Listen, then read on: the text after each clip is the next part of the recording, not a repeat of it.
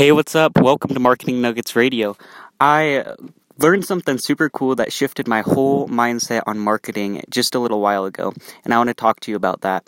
So recently, I was listening to Steve Larson. If you've ever heard of him, he's really awesome, and I learn a lot from him. But he said something that I'll remember for forever, really, and it's that marketing is about changing beliefs.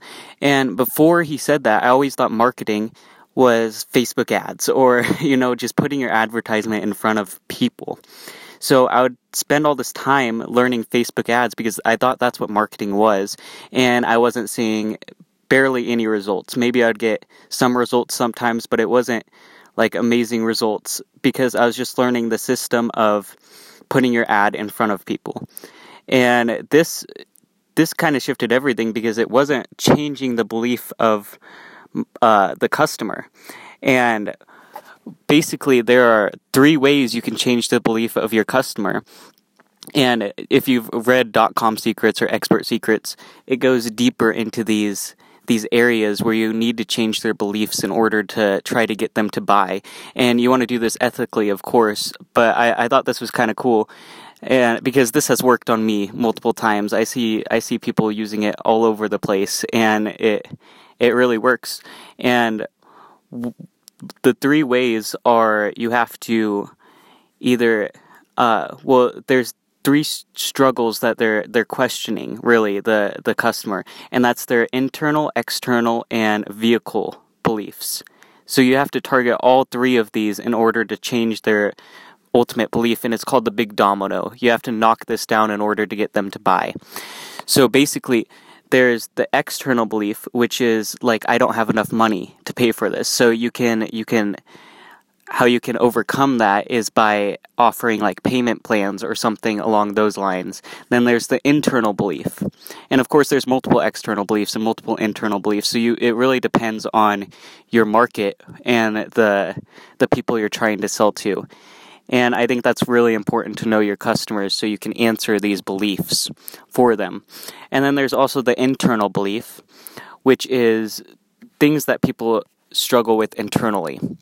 So there's things like the questions that are running through your mind before you purchase, and the things that you're going to have to face once you purchase. So like, I don't think I'll be able to do this because I can't talk to people, or I get nervous putting myself out there, or all these different things that your customer tends to believe that you want to make them know that are false.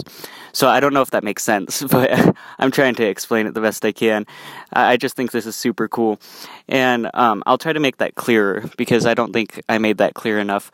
But like the internal beliefs are all the questions that are running through your head before you make a purchase.